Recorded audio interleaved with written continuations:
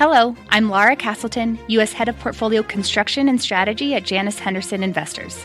Is a brighter future possible? At Janus Henderson, we think it is. For 90 years, we've worked to help clients achieve superior financial outcomes and fulfill our purpose of investing in a brighter future together. We know that this means our thinking and our investments are helping to shape millions of brighter futures for the next 90 years and beyond. To learn more, go to janushenderson.com.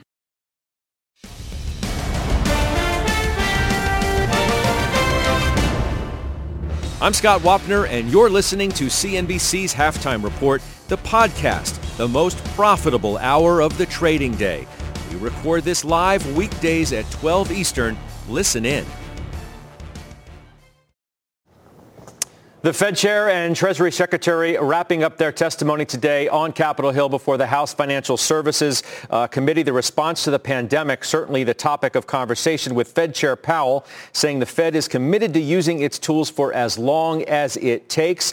Mr. Powell noting improvement today in parts of the economy, particularly housing and the labor market. For the Treasury Secretary's part, he told lawmakers today that additional targeted stimulus is needed to keep the economy moving forward. The problem, of course, with that is the stalemate on Capitol Hill over more aid. We will turn our attention now to the markets. It's good to have you with us on the Halftime Report today on this Tuesday. I'm Scott Wapner. After a 4-day losing streak, stocks are attempting a bounce today. We're going to debate where your money is likely to go from here with our investment committee today. And joining us for the hour are Stephanie Link, or at least what's left of it, Josh Brown, Pete Najarian, Brenda Vingello is the CIO of Sandhill Global Advisors. We're also joined today by Morgan Stanley's Mike Wilson, who says stocks and especially technology are still vulnerable. So, Mike Wilson, I want to begin with you because that's our headline of the day, where you essentially are saying that the NASDAQ 100 sell-off is only halfway over. Well, look, thanks for having me, Scott. Look, it's good to see you guys. I don't know how much the sell-off is going to be. I mean, we never know exactly. But this sell-off has been ongoing now for a few weeks. I mean, the month of September has been pretty rough. And we have to recognize that August was a bit of a blow-off move centered on those technology stocks. So that's where the correction has been the harshest. And so if you're going to have more of a correction, then it would make sense that the damage would be greatest there. By the way, it's just a correction in a bull market, right? We got too extended. And now we have visible things that people are worried about. And we just had this meeting with Congress around the fiscal stimulus is the big issue. And if that doesn't happen or gets delayed, that's going to weigh on equity prices in the short term for sure. But look, I mean, the NASDAQ 100 right now is down 12% from its high, right? You're talking about the NASDAQ 100 going back and testing its 200-day moving average. That takes you to 95.83. I mean, we're looking at another 13% downdraft if your numbers are right. So you're at least putting some sense of idea as to how far down we could go from here. Well, that's exactly right. We're trying to figure out what the downside could be. That would be the maximum drawdown, right? The 200-day moving average is a good technical level. I mean, that's what you have to look at now, Scott, right, is the technicals, because it's a correction, and that's our only guide at this point, right? We're still bullish on the recovery. We're still bullish on stocks going into next year, but we have to be honest with ourselves. It got overcooked. Right, all of these trends got a little bit extended in August, and we're just retracing back to the trend lines. I mean, that's a natural place for it to draw down to if it continues. We already took out the 50-day, so that's kind of your next step. I mean, could it stop somewhere in between there? Of course it could. Okay, but there's no doubt. Let's talk about what's driving this. Right, that's really the bigger issue here, Scott. Is are we really concerned about a fiscal cliff causing a double dip recession? No, we're not, because we think ultimately something will get done either before the election or after the election, and there's probably enough gas in the tank to get us through.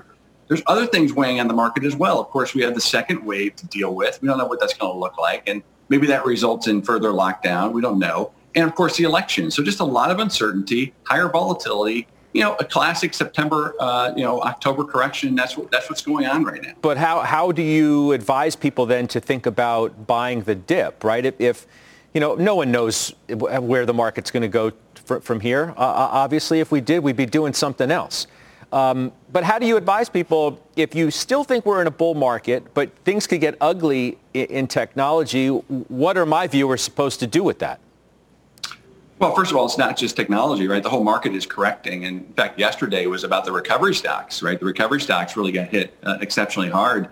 and technology actually performed pretty well in that. So it's a broad correction, just like it's been a broad rally. So what we're advising our clients is, look, we're fully invested. We were aggressive kind of at those lows, buying stuff, and we've been buying stuff all along. And all we're telling folks now is, look, this is natural. This is what you should expect. We actually thought this correction would happen in August, if you really want to be, flat out honest. And we missed that by a month.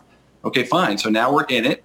We don't think we're oversold enough necessarily. It's not the end of the world. We're not telling people to try and trade this on the downside. And by the way, we'll be buying technology stocks into this sell-off. We'll be buying all kinds of stocks into this sell-off. That's what we're advising people. Be patient here. Let's look for things that we want to own into next year. Let's not worry so much about the next couple of months and take advantage of this dip. No, you always have a good way of putting everything into perspective, and that's why I enjoy the back and forth, the conversation about where you think we could go. So, Josh Brown, you take all of this together and you put it where? I see you adding to CrowdStrike, which you've owned, adding some on, as Mike Wilson just said, on the way down.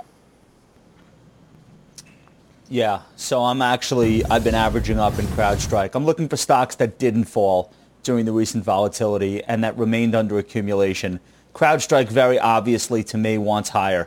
I was going to point out, I like the fact that Mike is using technicals, because I really don't think you can look at something like a NASDAQ correction and make calls on it based on fundamentals, because the fundamentals for these companies are not changing. If anything, they're only improving. And Zoom Media is a great example of why that's a foolish game to try to play.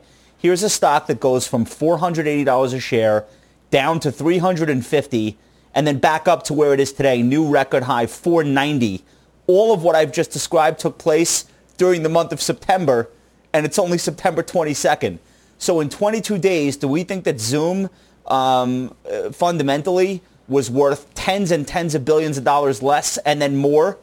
Obviously not. So I think that game is a technician's game. And to answer your question, Scott, that you posed to Mike, I'll give you my take.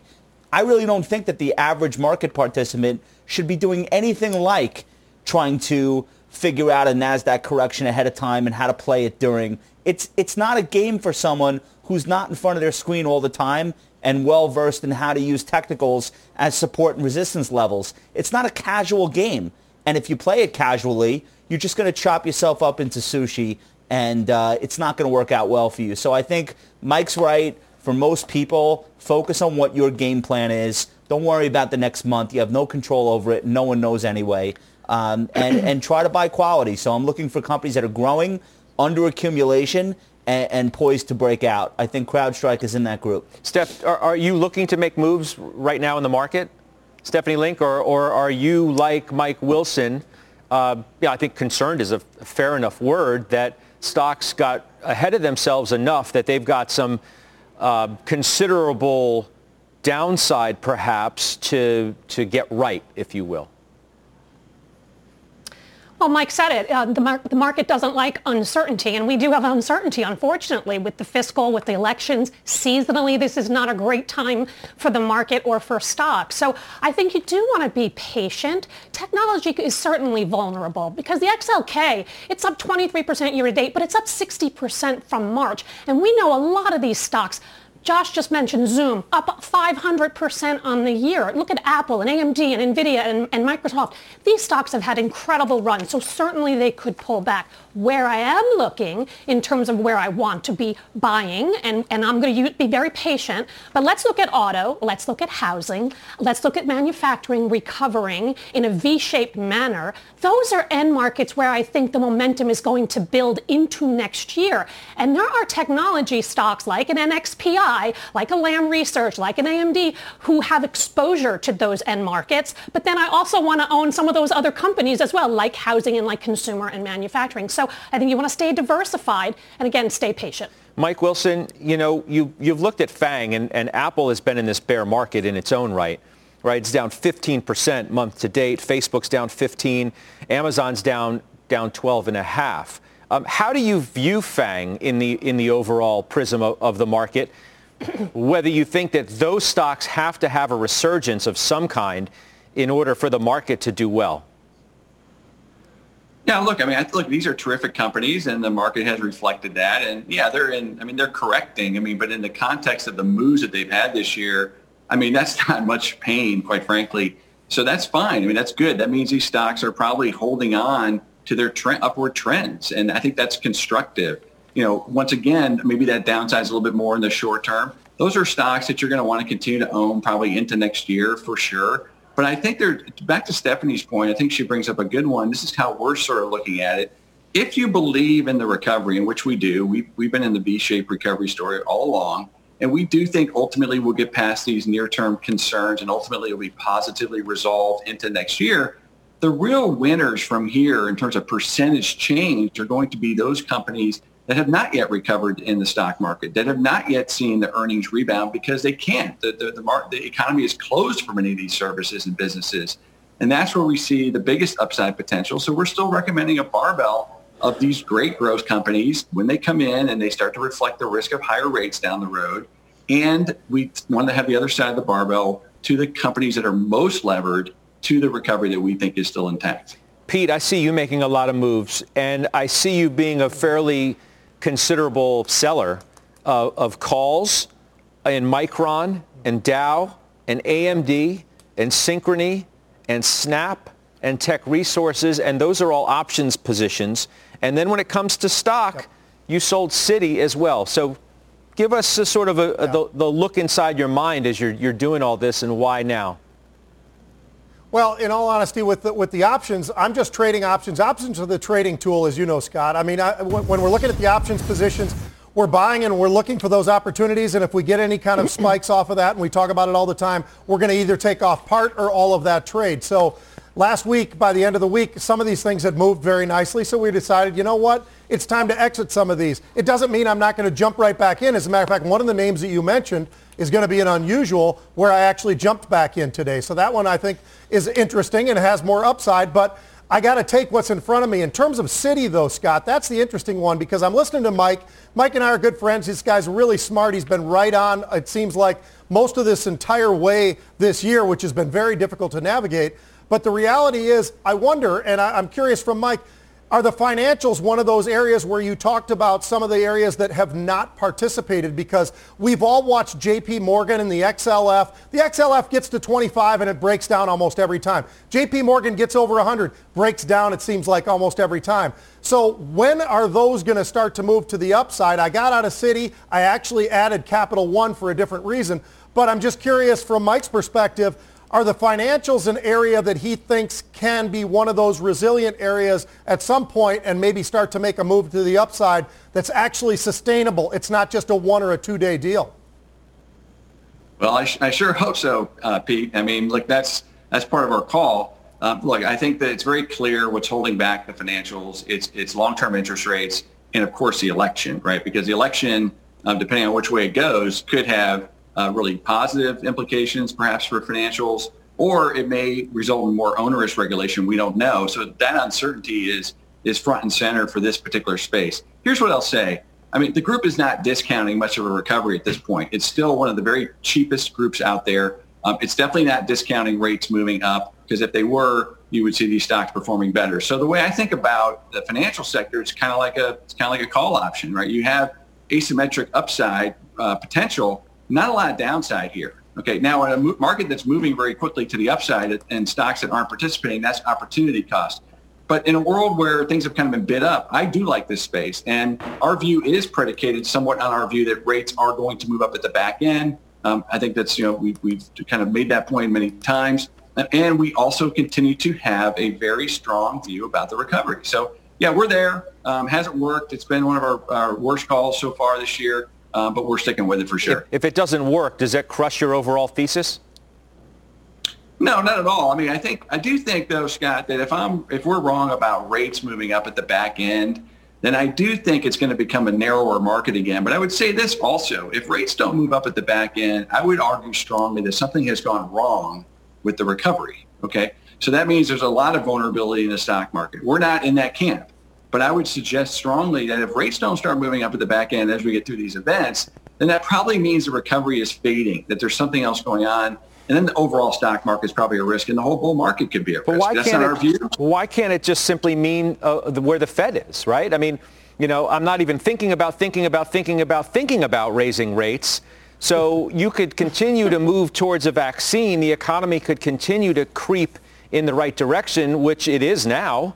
It's not where anybody wants it to be, but it is at least moving in the right direction. The Fed's not going anywhere anytime soon. You could conceivably have a much further recovering economy and rates that are still low. You could. But I really believe that, in the past, we've had, obviously, quantitative easing and other recovery periods. I would use 2016 as a pretty good proxy. That was the last time we had sort of a reflationary recovery from a global recession. This time it includes the United States. So in that, it was the same setup, right? Going into the fall, rates were low because of Brexit. This time, rates are low because of COVID. But as you get through these events and things get resolved, I do think the back end will move out. If it doesn't, that means that the recovery probably isn't going to be that robust. So I'm not in the view that the Fed is going to pin rates at the back end. They've told us that many times. They've backed away from yield curve control. I think they want actually rates to steepen. I really do, because that will help their cause in getting money supply growth and getting the banking system moving in the right direction and velocity, which is required to reach their goals on inflation. So I think it all fits nicely. And look, we're still constructive in that viewpoint. Yeah. Brenda, all right, you've heard everybody's opinion. So what do you tell people to do? Yeah, I think right here and now, we wouldn't disagree with Mike's suggestion to have more of a barbell approach, where I don't think you want to abandon the tech names that have done so well, recognizing that it's okay to trim around positions and take some profits, but I don't think we want to abandon that trade right now, because we still see there is scarcity of growth and interest rates are still incredibly low. So in our view, that's a recipe for that group to continue working here. But at the same time, I think you want to think about what comes next and have more of a forward-looking view, in which case we would recommend owning some of those names that are more impacted by the economy, a Disney, a Honeywell, a Booking Holdings. And we have actually been transitioning a little bit of exposure into global value as well, something that in our view is could have good long-term performance if we continue to see a global economic recovery play out here. How about that, Mike, before I let you run, this idea of going more global than where you are now? Brenda is, doing that, and Josh and Pete and Steph have, talked about this too. What about that idea?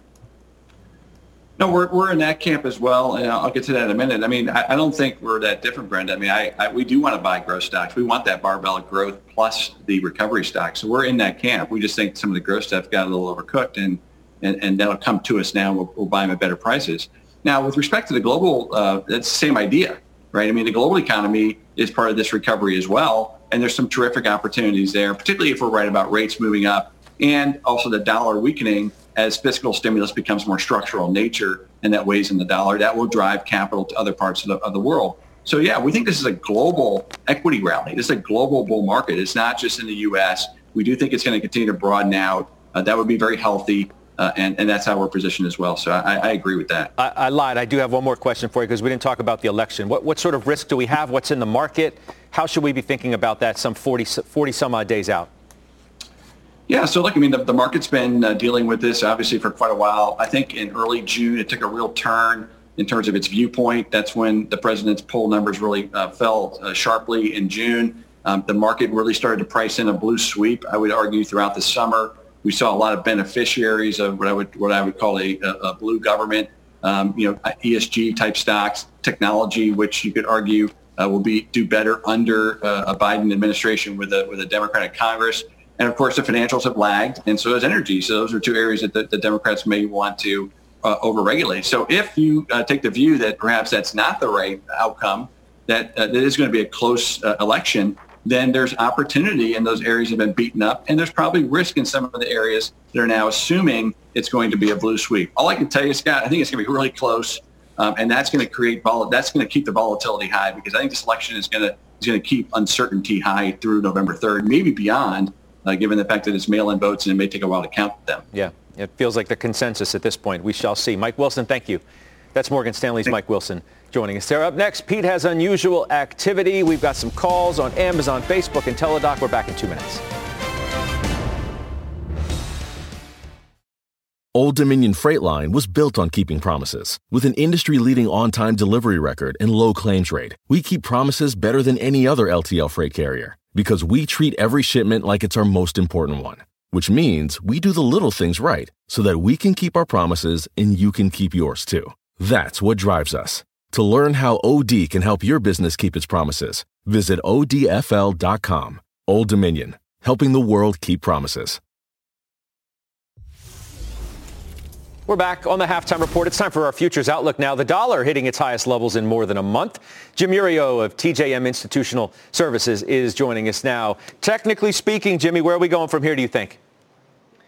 Okay, well, this is the 94 level is a huge level and a big inflection point. For the last couple of weeks, we've been stuck in a channel from 92 to 94. And now that we've poked above that a little bit, it's going to be curious to me to see how it resolves itself. I think we'll know today or tomorrow. If it settles above 94 today and tomorrow, I think it's heading back up to 96. And remember, this has huge ramifications to a bunch of other markets, too. A lot of that NASDAQ trade was just based on the fact that all kinds of accommodation was being thrown into this market and people were getting out of dollars into relative safety. So I think this is a pretty big deal. I think that's probably how it resolves itself. When it's this big, I do worry about the quick poke above it and then the rejection. And I think we'll know that by the end of the day. And if it does reject it, I think it goes back to 92 quickly. All right, good stuff. Thank you. We'll talk to you soon. That's Jim Murio. Final trades are straight ahead on the Halftime Report. B2B selling is tougher than ever, and we feel your pain.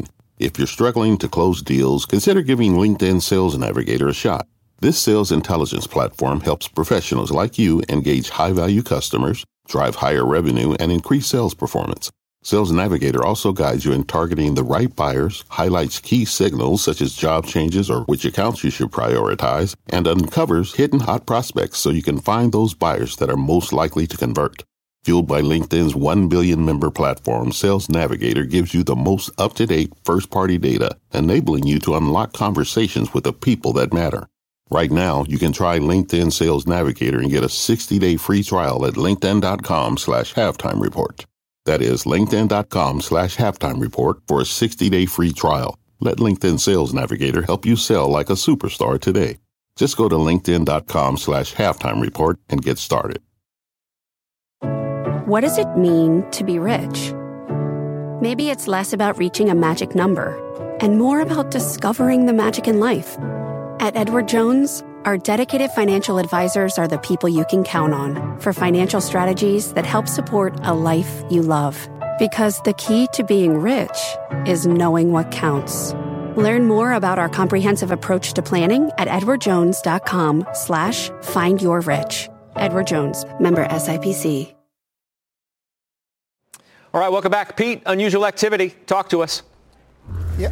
Here you go. I've got you Melco. This one's pretty interesting, Scott, because of the fact the stock has dropped back significantly just in the last 5 days or so. They're buying the October 17 calls, about 10,000 of those calls buying. Stock was about $16.50 at the time. Gives you a little bit of time for these to work. It's not going to be a quick expiration. The next one is Snap. This was my tease from earlier. So I was out of Snap. I'm right back in Snap. And why am I buying it? Because they're buying this week's expiring 25.5 strike calls. About 12,000 of those, Scott. They're only 20 cents, which I like. They also had buyers just the other day in options that were at the 24 strike. They've worked. This stock continues to go higher. I think it's going to break out. This is one of those that I'm trading. As soon as it doubles, I'm going to take at least half, and then I'll start to hold the rest of it for at least a couple days. Okay, good stuff. Thanks for that, Pete. I mentioned we do have a couple of interesting calls today. Steph, Amazon gets upgraded to outperform over at Bernstein.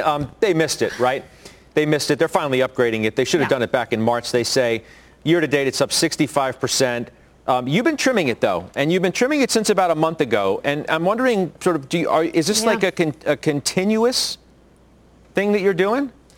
Well, I mean, I thought their quarter was flawless. I mean, there was nothing wrong whatsoever. 49% retail sales growth, AWS backlog up 65%, operating income up 138%. I don't know how much better it gets from here, though, and I just think a lot of good news is priced in. It's up 65%. It just had a quick 16% decline in the shares. So if it actually pulls back further, this would be on my buy list, but I just thought it was prudent to take profits. Okay, Brenda, Facebook. $300 at Oppenheimer today. That's from $270. It's a price target raise. You own Facebook.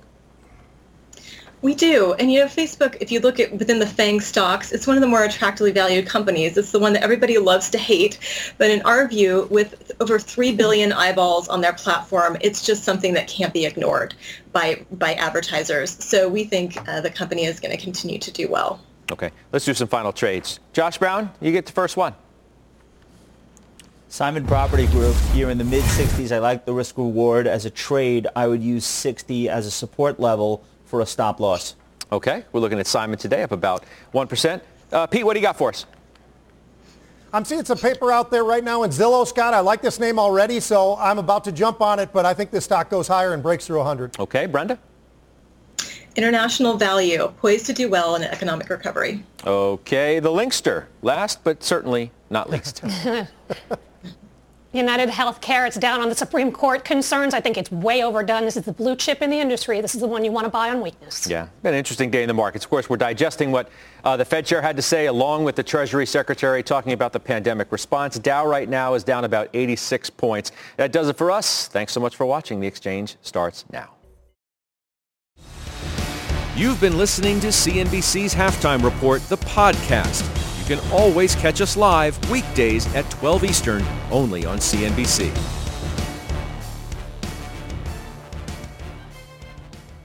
CNBC has quick and easy to understand business news updates at the open, midday, and close every weekday. Markets, money, and more from Wall Street to Main Street. I'm CNBC's Jessica Ettinger. Follow and listen to CNBC Business News Updates wherever you get your podcasts.